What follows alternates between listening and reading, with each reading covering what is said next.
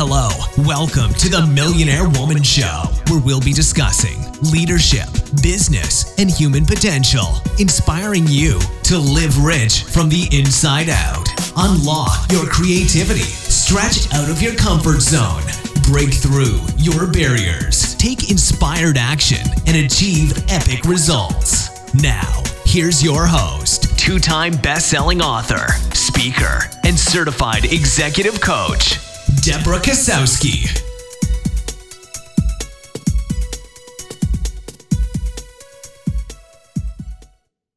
Hello, everyone, and welcome back to the Millionaire Woman Show. And if this is the first time you're here, we're super excited to have you.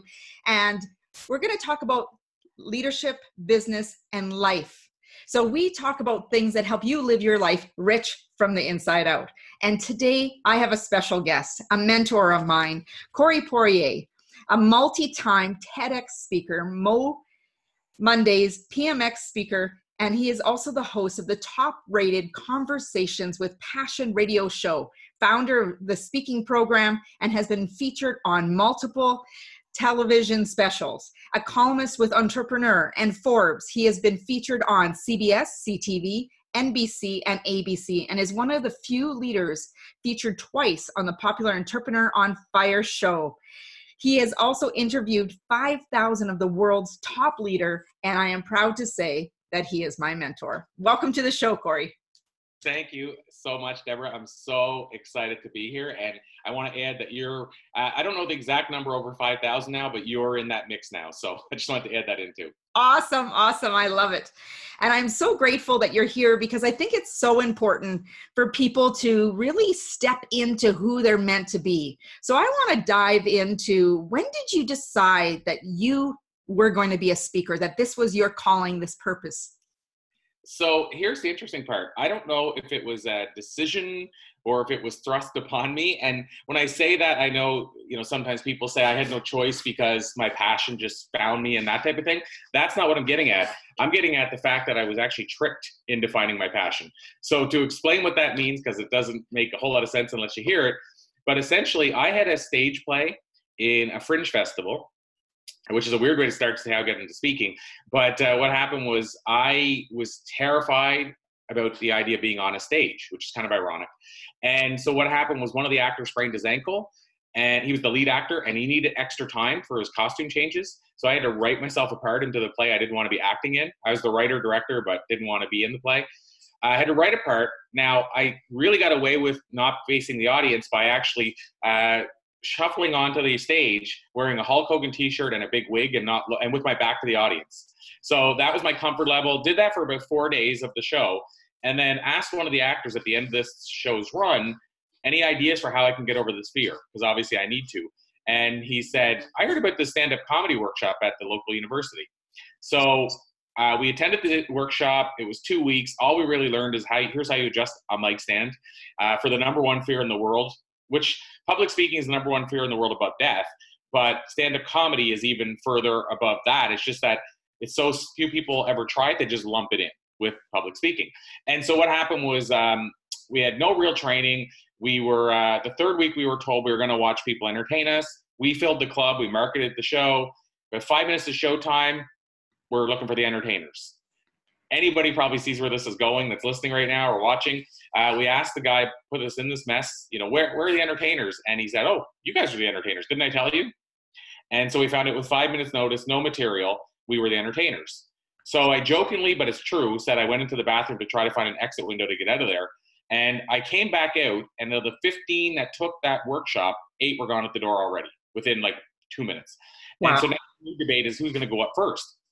So finally, I jumped up on stage because I'd been to Toastmasters once and learned that if you're going to face a fear like this, go up first. And so I jumped on stage, grabbed the mic, told 2 jokes to dead silence. And the sweat starts rolling down my chin and face. And finally, the guy that did get us into this mess calls me over to the corner of the stage, gives me a schmuck in the back of the head. And he says, you idiot, what are you doing? We haven't even turned the mic on yet. And so my first time ever on a stage telling jokes, nobody could hear me. And so we turned the mic on. I told the same 2 jokes again, and they bombed again. And I've said that I'm probably one of the only comics in Canadian history who's told the same jokes twice in 10 minutes and bombed both times. But the end result is I started going back week after week because I realized that I had survived on that stage. And then this is where the story finishes up. Essentially, as I was doing the stand-up and liking certain parts and not digging parts at all, I discovered this little thing called public speaking. And then I discovered that people like Tony Robbins were getting paid to speak in public. And I was like, wait a minute, I can get all the stuff I love about stand-up from this thing and avoid the stuff I don't like and get paid more to do it? Wow, where do I sign up? And then that started what I thought would be like a month-long transition, and then I'd be booked forever, and then discovered the speaking business is a lot tougher than I thought. But that was a long way to say, Deborah, that's how I discovered this thing of public speaking, is I was tricked into it. So I didn't really find it on my own. It was, I guess, shown to me, and then I was slapped in the face with a white glove. So what made you decide to make speaking your career? So, that's an interesting question, because I was in a corporate career at the time when I started moving in that direction. And I was doing quite well in my corporate career, and I liked it. I won't say I still loved it. I've been doing it 10 years. I was selling photocopiers door to door.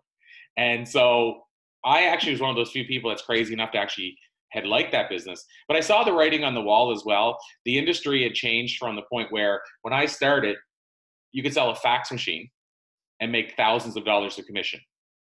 And then we started seeing most of the same fax machines showing up at Staples for $200. Like, this is over a period of a few years. And then all of a sudden, the color copiers that we used to sell and make a really nice, healthy commission on, we were getting paid less than we used to make on the fax machines. So it's like, would you invest in this business on the outside in? And most people would say no. So I saw the writing on the wall. And so what I did was when I started transitioning and doing some speaking, I was doing it part-time, using my vacation days, my evenings, weekends, even whenever it was a weekend gig. So I was using that time to build the speaking business. And I also was teaching at a local community college on sales, and people were hiring me because they couldn't bring all their staff to the college. So they would ask if I could go in. And so that stuff started building it. And then what happened was, even though I was ready to leave that industry I mentioned, I thought I need to do it right. And I need to do it with a way that at least there's some cash flow behind this thing if I'm going full time. So I took a position with a software company, a year-long contract. And then the decision was, do I want to move from a part of Canada to California, or another part of Canada to another part of Canada to stay with the company, or do I want to move on? Because they didn't, their idea was, okay, you've been with us a year, you know the business and all that. Now we don't want to keep paying for your office there. We'd rather move you into one of our offices. So ultimately, I made the decision at that point, 2006, to go full time as a speaker, and I started part time in 2002. So 17 years I've been going at it, but 2006 is when I went full time, and I haven't looked back. So the answer to the question is, when did I decide, and why did I decide? I decided at that point, and I mainly decided because I was tired of my future being in the hands of corporate companies that I was working for. That's really, and also I guess it's important to add, I could see that this was my calling and what I loved doing more than what I was currently doing. So where do you get your ideas as to what to speak on, so that it hits the audiences that you want to be hired for? So I write down notes and I record notes of things that I see. So to explain what I mean by that, okay, there's two sides. One, I go by my background. So if I'm speaking on sales, let's say, and I had a really long sales career, well, I can pull from stories that happened when I was in sales. I can pull, so if I want to do a talk about, or if I'm doing a talk and I want to talk about, let's say, the most effective way to cold call, let's just say that was it, then what I can do is I can draw from stories I had where people did it poorly and people did it really well that I worked with, and share those stories. So I can call, so one part is from my history and from what I witnessed that way. Another part is, if I'm doing, let's say, a talk on customer service, well, I pay attention when I'm traveling because I travel a lot. And when I get a really big wow that you don't see anywhere, or I get a really big I don't even know what the opposite word of wow is, but a really big, oh my God, I can't believe they did that. Either of those two happen, I take notes of that. And I think you can cultivate storytelling, because I certainly wasn't a storyteller when I started. If you saw my early stand-up, you'd know that. So I can tell you I wasn't a storyteller, but I think you can work that muscle. And so now what's happened is I'll take a story that happens to me, and I don't ever falsify it or make up a story, but I do Hollywoodize it. So I find the points that are true, and then I find a way to heighten them. So, for instance, I was at a Fast Gas, which you'll be familiar with because I was in Alberta at the time. And there was 8 people on the line, and there was a guy at the front, and he's kind of almost screaming into his phone, talking to somebody while the lady at the front is waiting for him to go to the cash so she can get to the next person. And so, first of all, when I tell that story, there were probably 3 people, and I had changed it to 8. Like I made the story, and I don't even know why, but I made the story a little different because maybe it seems like there's more people waiting in the line. So I heightened that part of it. And then when I talk about how, and this is the story, basically he was on the phone, he ignored her, finally he got to the cash, he paid, we all got through the line. When I get to the front, and this part's all true, but when I get to the front, I was just starting to say, that's got to be so frustrating. And she pulled out her phone and started talking on it, said, I'll be with you in a second, or started typing on it. And so her phone, I don't remember what color it was. I said her pink phone. So I changed the color to pink. Right. So my point is that I guess embellish is the word. I don't ever fabricate or make up a story, but I see a story and then I feel what's going to bring that story more to life. Like the pink color is going to vibrant that story for somebody and make the story resonate with them more, or being in a longer line than 3 people is going to resonate more. So I try to heighten it a little bit. But the point is how the stories come to me is I witness them happen. I take notes, whether it's recording or writing it. And then I keep it with me until I need that story. Or I can be doing a live talk and that story pops in my head. And if I have time to do it, and it's the right place to do it, I'll insert the story while I'm in the middle of a new talk or a talk in general. What I also will do is if I'm doing a talk on customer service and that happens to me on the way to the talk, that now becomes a story within the talk. So that's kind of how I come up with stories, but also I guess sort of how I insert them in as well. And I like how you talk about it's their everyday stories. Like someone could see the next time they see a pink phone, they could be triggered to your story. Or if they're in a lineup and they see someone talking on their phone, they're like, oh, I remember that Corey guy, he was talking about this, right? And then it starts to resonate. And I think some of those aha moments don't happen at the time of the talk. And that's been my experience. Sometimes I'll get a message later saying, Deb, I had these aha moments because I wasn't ready to receive it, or something didn't come to make it relevant. And suddenly, boom, there it was, right? And made me think of everything that you said after that. Yeah, to that point, one of the things that I do as well, and I also should add, I agree with that to the extent that I just was at a Brendan Burchard conference just about 3 weeks ago, and he shared this story. And, I told that story to probably 30 people now, his story, because to your point, it resonated with me, and how he shared it resonated with me. And so we hear a lot of times how people leave a talk and they're jazzed up and then they don't do anything with it. But I think sometimes we forget, though, it only takes one little story that stays with you that now it's incorporated into your life to make the difference. And so to your point about what I do, I actually intentionally, even my slides. So my slides are typically visuals. So in that story, my slides might be a picture of people standing in a line and a pink cell phone.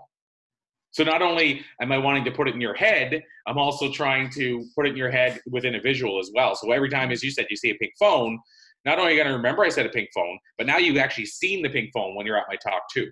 So there's a better chance you're going to think of that phone story. So slides or no slides? That's the question, right? When people are doing presentations, whether it be in a boardroom setting, whether it be public speaking, what's your thought? So I'm going to say it depends because there's various different answers to that. One is, what does the client prefer? So when I say that, even though there's been a push to say, let's do away with slides from speakers and some clients, there's more clients in my experience still to this day that say, okay, we have the laptop set up, we'll have PowerPoint running, or we'll have everything set up for you, the projector, what have you. Are you going to use PowerPoint, or which one are you going to use? So the client's automatically assuming that, and they have other presentations that day that have that. So they have more of a comfort, not they, but some clients have more of a comfort with you doing a PowerPoint. So I think, first of all, you have to ask the client. If you're working for a client, especially, and you're getting paid, you need to ask them. If you don't want to do a PowerPoint, you need to ask. And if you want to do a PowerPoint, it's easy because you just say, well, I was planning to use PowerPoint. Just wondering if that'll work within the setup. So my point is, first of all, ask the client is one thing. Let's say the client says, we don't care, because that still comes back to answering your question fully. What I would say to that is then it goes to the point of, what do you prefer? And the second part is, what's going to serve you best? Because you might prefer not to have a PowerPoint, but if you're going to be all over the map, not finish on time, not remember your stories, forget what's not happening on stage, then I would say you need PowerPoint. And PowerPoint's just the example, but you need some visual. Now, the next part I'll say about it though, and this is the part where I teach people to get away from bullet points and all these wordy PowerPoint things, is that doesn't mean when I say all this that you have to have a PowerPoint filled with stuff. You can have what I just said, a visual of an image. And hopefully as you start cultivating your storytelling ability, that one picture tells you the whole story you're going to share. So, and where I got that from is I'm always all about studying the world-class speakers and seeing what do they do differently and how can I incorporate this. And I was getting tripped up by I wanted the PowerPoint to keep me to time because I'm a high energy person and I could go over. So I want that as my, I'm going to say crutch to keep me to time.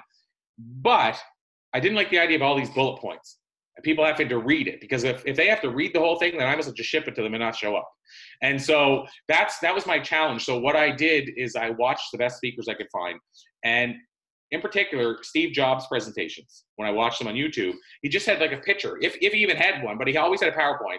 And he'd just have a picture of, let's say, the new iPhone, if he had one. If he didn't, it would be in his pocket, and he'd then surprise people with it. But either way, it was a visual. So he'd have a picture of an iPhone on the screen, and that was it.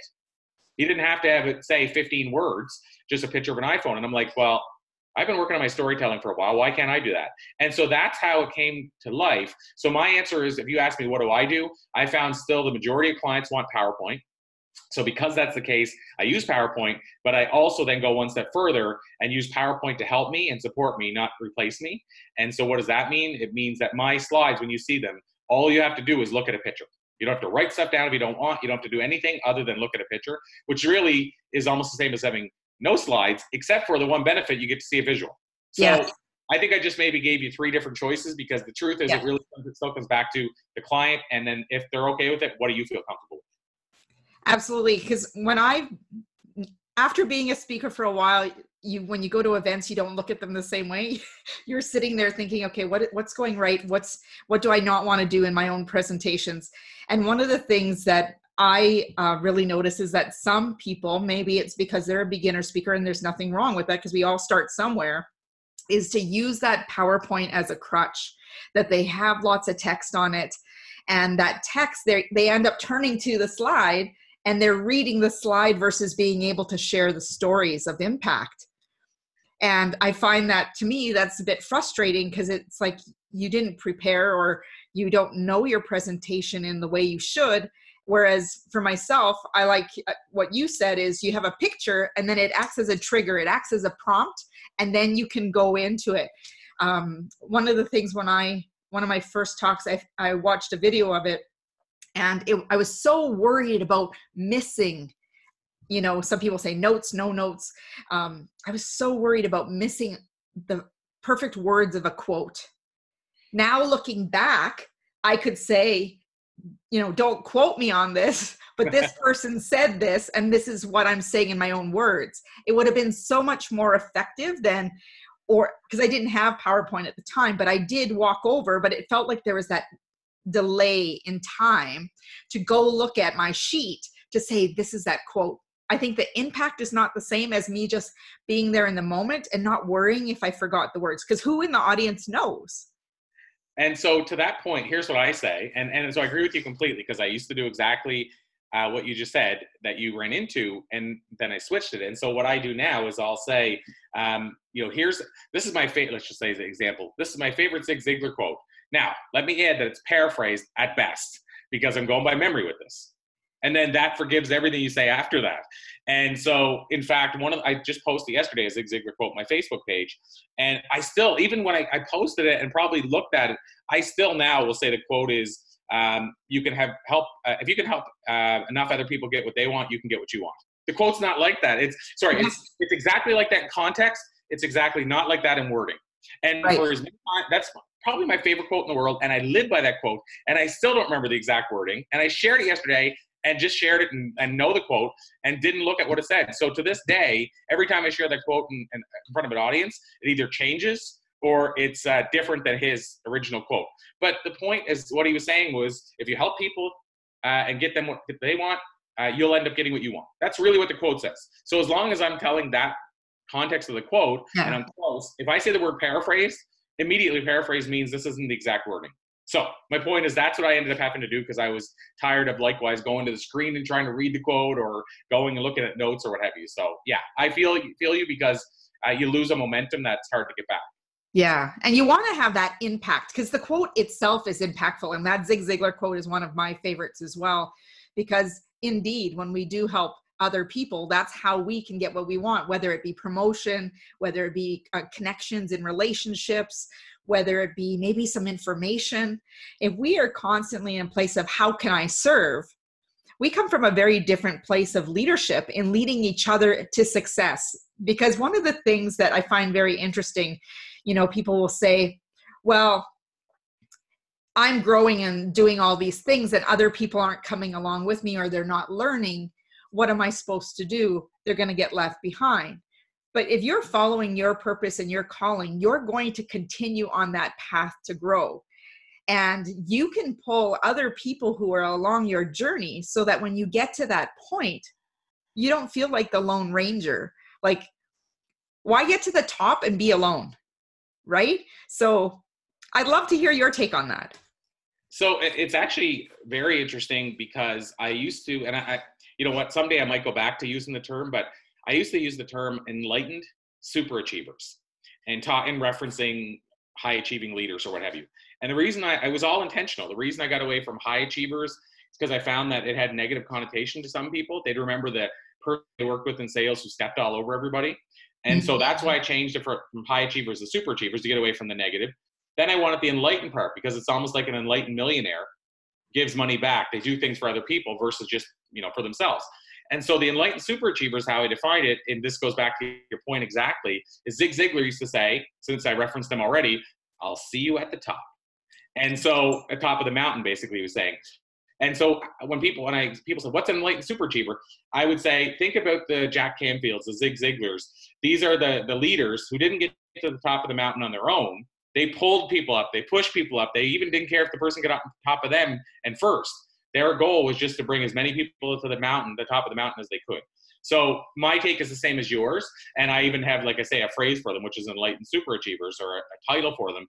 And to me, that's the difference. There's high achievers that achieve a lot of success and, and they're fine with it. And maybe most people are just like, oh, well, that's their thing. They're driven, what have you. And then there's people that say, you know what, why don't I try to do it and also help other people do it at the same time? And so not saying one is right or wrong, but every single day of the week, if you ask me who I want to surround myself with, it's the enlightened superachiever that wants to bring other people to the top. And to that point, that's what I want to do. I mean, I want to help pull people to the top. And even if sometimes it means, which it often does, they get more of the spotlight than I do. And, maybe that side is because I was a fan of Napoleon Hill, who wrote Think and Grow Rich. I was a fan of his work. And, there's people that have said negative and positive about Napoleon Hill and people that questioned if he did all those interviews and all that kind of stuff. I tend to think that it'd be hard to write a book that profound and that, it'd be easier to do the interviews, just do them than make it up. But there's always going to be people say, oh, I don't know. And it's hard from back in the 30s, to now research that type of stuff. But the point is, what I loved about Napoleon Hill is that, and Dale Carnegie did this too in his writings, but they shined the light on everybody else and rarely ever even said, one of the things that I do, almost the whole work was, when I was speaking to Thomas Edison, here's what he does, not here's what Napoleon Hill does in this situation. And so every now and then he would say, and they even didn't even say their name, they would say the author. They didn't even say me. Yes. They would say, the author has blah, blah, blah. And so it was like they were pros at understanding that if they, again, the Zig Ziglar thing, if they help everybody else, it'll come back to them some way, somehow. And so I think they helped humble me and give me humility that it's okay if somebody else, if I do something and somebody else gets the bigger spotlight. And not to digress too much, but I'm working on a documentary right now with James Redfield, who wrote The Celestine Prophecy. Now, that book sold over 20 million copies. First and foremost, I mean, he's had a bigger dent in terms of reaching more people than me. 20 million people just with that one book. And by the way, that's just bought copies. That doesn't include used and everything, used bookstores. I heard estimates. Or libraries. And libraries. And I've heard an estimate of over 100 million people read the book, which makes sense when you factor in all those other ways of getting it. And even pass-alongs, people just give it to their friend. And that was the kind of book it was. So, but my point of this is he had a really big impact And the book was put out quite a while ago, and he put out other books, but he's one of those, he's the type of person, he waits for the book to be ready, writes it, does the, the publicity required, but then kind of sort of disappears. But my point of this is, him and I are working on a documentary. We're, for lack of a better way of saying it, we're equal partners and producers of it. But I realize the documentary is him. It's about his project, his life's work, not me. So I'm just the guy who's facilitating influencers who are sharing their story, and James's story getting onto a documentary. The end result is I'll come along for a bit of the ride, but the truth is I certainly won't be I'll be the person that gets the least amount of profile out of that documentary, regardless of how big it gets. Because I've even said for the interviews I'm doing with influencers to share their insights, I'm thinking personally, I said to James, I think I should come out of those interviews. I'll do the interviews and will take me in case, but I think I should be introducing the documentary, interviewing James for his segments, but in between, let's just have the influencers talk as if they're talking to the audience. So that means I'm editing myself out other than just the interviews with James. So immediately, those influencers who already have a big name are going to again get more of a splash than me. The point of this whole thing is it'll come back to me. And even if it doesn't, who cares? I'm still part of a super exciting project. But I think sometimes, and I'm not saying it's right or wrong, but I think sometimes people sometimes have a hard time with connecting and realizing that you don't need to be the star to still get the reward. Absolutely. And you know what I just realized, maybe you already know this, but this just hit me, is that you've had this and I talk about a golden thread that goes throughout our lives. So your golden thread is even from the fringe before you started being a speaker to that writing and producing of the play, writing your own part, being back to the audience. But here you ended up, doing the comedy and getting into speaking. And here you are again, writing and producing and being in that space again. And even though you're pulling yourself out, I have a hunch that there's going to be something very significant to turn you around on stage to bring something out to the people. Oh, well, thank you so much. And I will say, this is kind of just an interesting side note, but for people that, because not everybody we know does, but believe in the idea of mediums and psychics and all that kind of stuff. My mother and my girlfriend are both, and this term, I use it endearingly. Some people might not, but they're both woo-woo. They both, my mother reads tarot cards. My girlfriend's a master Reiki, or Reiki master rather. But the thing is that because of that, even though some of these things I went along for the ride, I just kind of went and said, well, whatever. And like I had balance problems years ago when I was in sales in Alberta. And so I started seeking out things. I went through the normal medical system, didn't find any answers. Eventually I found my answers in yoga. Well, I was the exact opposite of a person that would have done yoga before that. But when you can go from, you can barely stand on 2 feet with your eyes open to being able to do tree pose. So people that don't know that yoga, you're standing on 1 foot and balancing, being able to do that with your eyes closed in 2 months from not being able to stand up straight, you start becoming a believer quickly.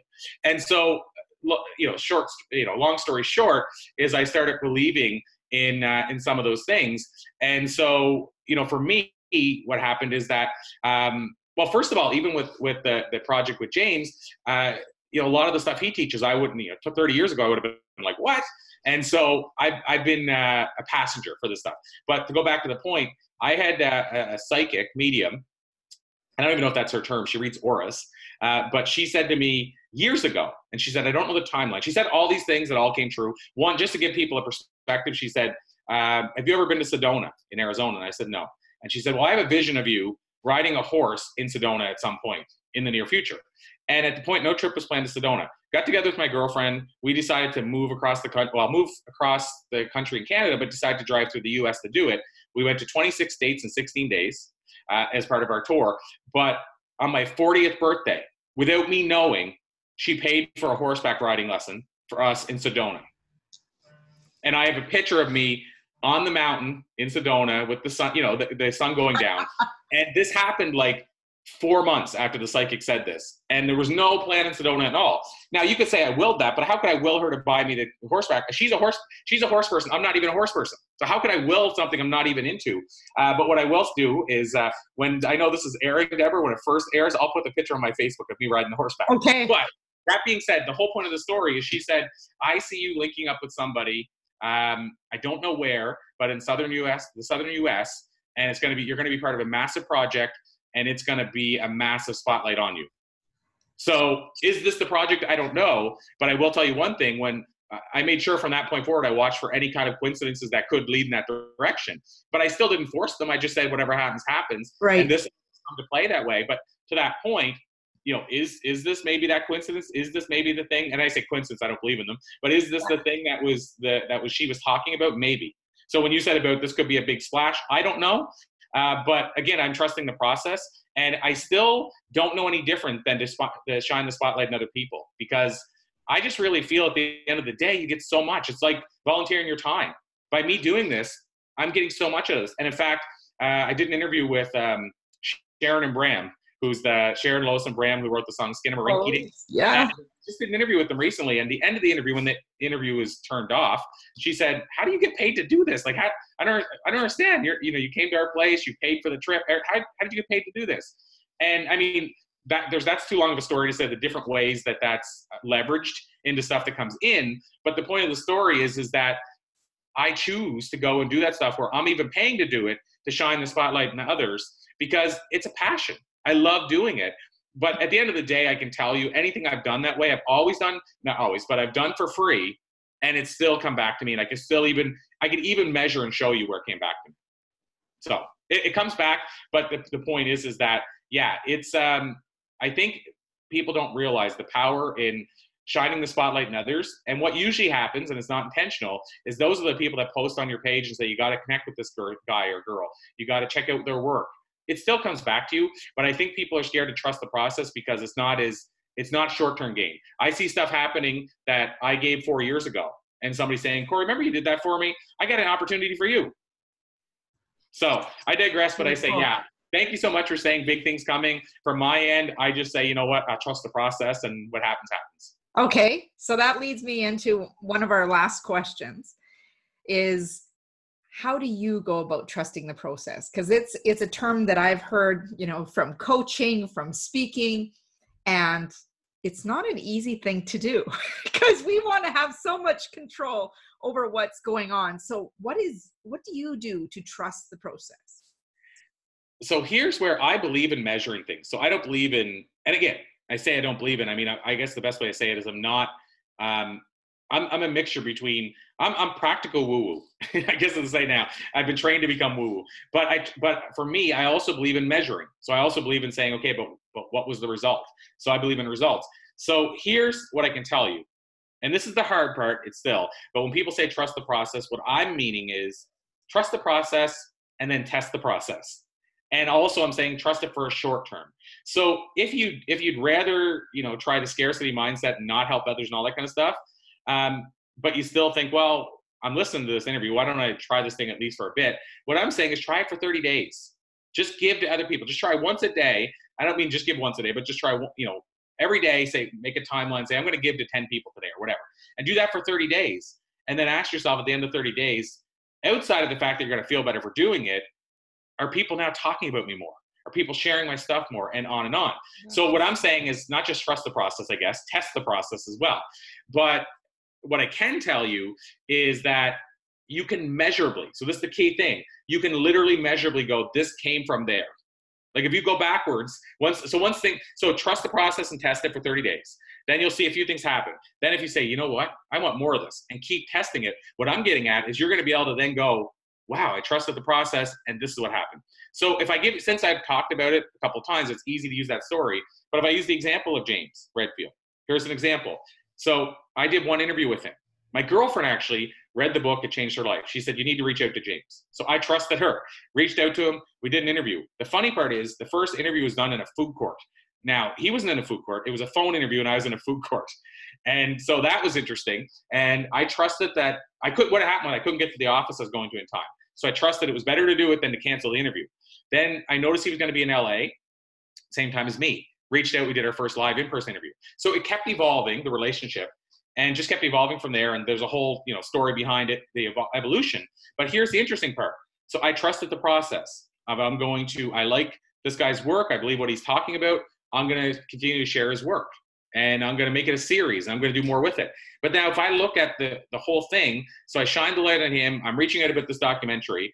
And just to give you an example, I won't name drop because it's not fair to the person who did this, but so what happens is okay, I'll say it this way. This leaves it ambiguous, but it gives people a point of reference. In the discussions of scheduling one of the interviews for the documentary with one of the sharks from Shark Tank. And so that person's publicist, who works separately from him, I was connected with him to start to make this happen. Well, now he said, who's on your wish list besides this person?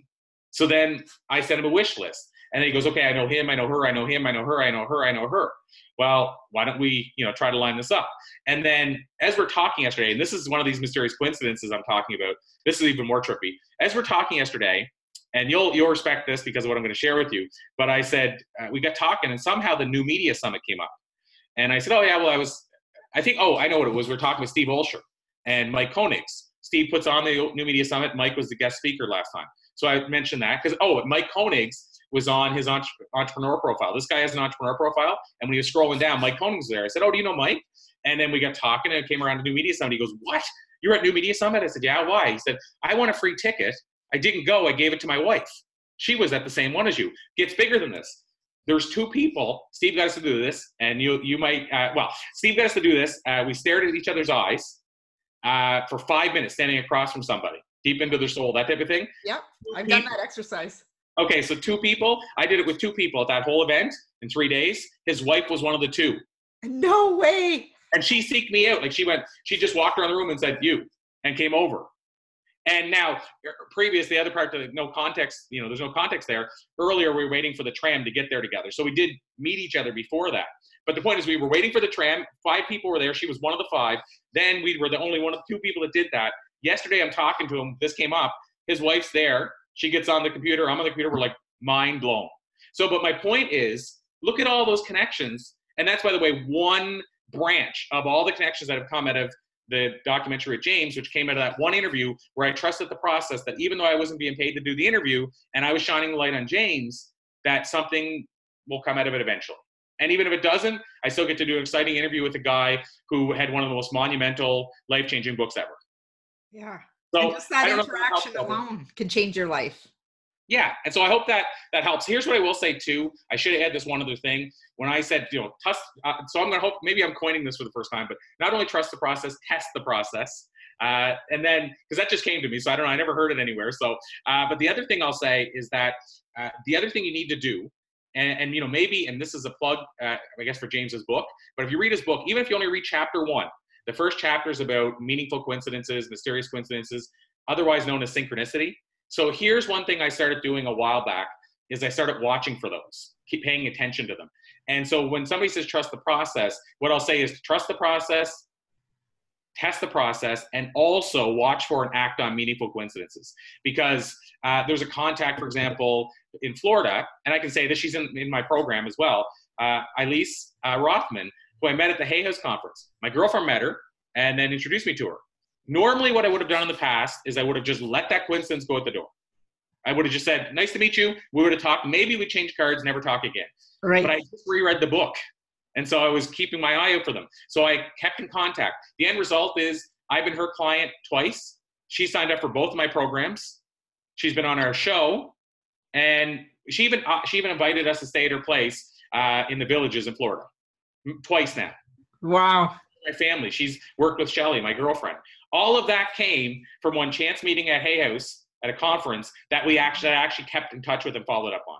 So watch your meaningful coincidences, trust the process, test the process. That's my new. I think that's a TED Talk in your future, actually. There could be one. I like that. So I should be marking that down, but I guess I'll have it from the interview. So yeah, it makes me think of the movie Serendipity. Mm-hmm. One of my favorites with John Cusack, where they have this random meeting, coincidental meeting, which I, again, don't believe anything's an accident. People come into your life for a reason, whether they're a message or whether a lesson is to be heard. And I just want to thank you so much, Corey, for sharing. And I love how the interview went. We don't have any set questions. We're just going with the flow of what comes from the organic conversation and some powerful lessons. And one of the biggest things is about trusting the process, but trying it out for 30 days. Go and do it for 30 days. Test it. See if it works. Prove yourself wrong. I love that. Prove yourself wrong that it's not going to work. And then at the end, okay, maybe it works, maybe it didn't, but you will be surprised. There will always be something that comes out of it. I'll add this, Deborah. Most people won't be able to quit it. It'll be like that new love addiction. They won't be able to quit it once they see all the things that come out of it. I say most. I mean, it's very rare, I think, that somebody won't have, as you said, a bunch of stuff come out of it that makes them go, wait, I've been missing this all along. Yeah. So what would be a final, actually, I want to ask you one last quick question, and then please add in your final thoughts that you'd like to share with our audience. But my final question is, what does it take to step into being a person of influence? Such a great question. And so we danced around it a little bit. So I'll say, I'll because we already talked about it, I'll add to it. So first of all, it takes what I was talking about giving to others. So now I'm going to change the wording of that to give you a different, I'll say maybe a new one as well, which is that it takes delivering value to others without expecting anything in return. So now when I say this, I mean, there's influencers that get to be influencers many different ways. So this isn't, an absolute, but for me, the way that's worked best for me was to give value for others. Now, when I say this, I don't want to confuse this with saying only shine the spotlight on others. You can, if you decide not to shine the spotlight on others, because that's for certain people too. Interviewers, typically, when you watch any interview, even on the news, they've chosen, now they probably don't mind getting the spotlight themselves, but they've chosen to draw the nuggets at other people and give them the spotlight. So that's one aspect of it, but it doesn't have to be that. You might decide, I want to be the spotlight, but it still doesn't have to stop you from giving value to others. And so what do I mean by giving value? It can be as simple as, let's say, Gary Vee. Let's say you want to get on his radar. It could be as simple as reading Gary Vee's book, and then putting together some quotes and sharing, this is my, my top 10 favorite quotes from Gary Vee, one today and one for the next 10 days. I can promise you, Gary Vee, well, I can't promise you, sorry, I'll correct that. You can never promise. But I can say with a lot of confidence that Gary Vee is going to shout out to you. If you do that for 10 solid days with 10 quotes of his shining the light. Maybe I'll even test that after this interview with Gary Vee. But you're probably going to get a shout out. So in other words, these influencers that already have their influence and they already have their network, if you give value to them, and that doesn't have to be sharing their stuff, but that could be it, whatever that might be, or even just maybe sending them direct messages saying, I love this article and thought of you, or I saw your article here and I wanted to tell you I shared it with my network, whatever that could be, but deliver value for other people, especially influencers. And I think you'll find you start climbing the rung of influence. Secondly, even it doesn't have to be celebrities or influencers. Even if you give value to others, like your clients, and say, hey, thought of you with this article, thought of you with this video, that's what's going to propel you to influence, because you're automatically influencing that one person if they read the article and take action. Especially if they take action, right? Because that one article might have one nugget that shifts their business, shifts the way they lead, shifts the way they parent. No, it's just one idea that can be the shift. Absolutely. How can people learn more from you? So you asked about a closing comment, and I would just say, and I'll tie this into how they can learn more about me, but the closing comment would be, the question I ask at the end of every interview typically is, if you could jump into a time machine, go back 20 years, and give yourself one piece of life advice based on what you've learned in the years since, what would you tell yourself? So what I would say to people is ask yourself that question, write down the answer, and don't wait 20 years, act on it now. And I say this, by the way, I should correct that because somebody could get confused with that. I mean, even if you're not there yet, you might only be 19. And I'm saying, even ask yourself, what do you think? Life advice. So for example, trust the process. We just said could be one piece of life advice. So what I'm saying is do the exercise. If you're 40 now and you would go back and tell yourself these are things to do 20 years, then make sure you're still doing it today and make sure you keep doing it. And maybe ask yourself, what do you think you would say later? What do you think you'd say when you're 60, but going back to 40, and start doing it now. So I would tell people to do that exercise. If you want more about that, my TEDx talk, what would you say to your younger self, which is the newer one that I haven't promoted properly.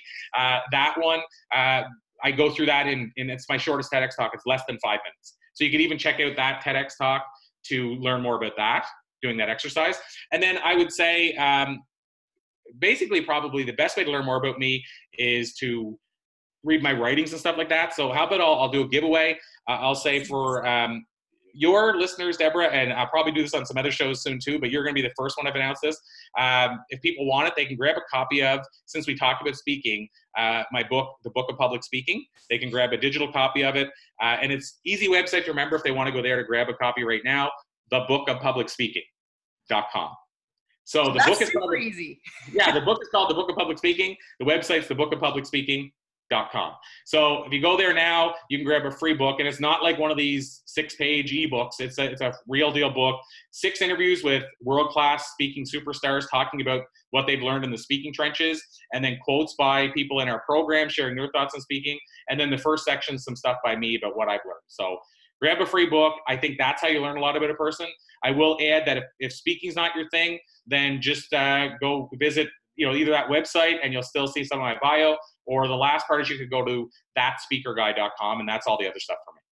Absolutely. And go check out Corey's TEDx Talks, because I know that there will be a Trust the Process one coming out very soon. I have a feeling. I'm making notes as soon as we end this interview. Awesome. Thank you so much for coming on and sharing your wisdom and giving so much value to our audience. I appreciate you so much. And I've learned so much so far along my journey of getting to know you and the process that you take people through. Oh, well, thank you, Deborah. It's been an absolute pleasure. And I'm really excited to continue watching your journey. So thanks for all the great stuff you're doing. Thank you. Thank you. And for everyone listening or watching us on YouTube, please take time to share this with family, friends, colleagues, because it will help shift them and position them as a leader of influence. Maybe it'll help them trust their process a little bit more instead of wanting to be in control and wondering why there's resistance. Or maybe they just need some openness to, how do I structure my PowerPoints a little bit better? But by doing that and sharing that with other people, you are helping to be an influence, creating ripple in the world. And I also want you to remember, if you're on YouTube, click on the bell so you get notified of all the great videos and podcast chats that I'm having with these influencers who are making a difference in the world.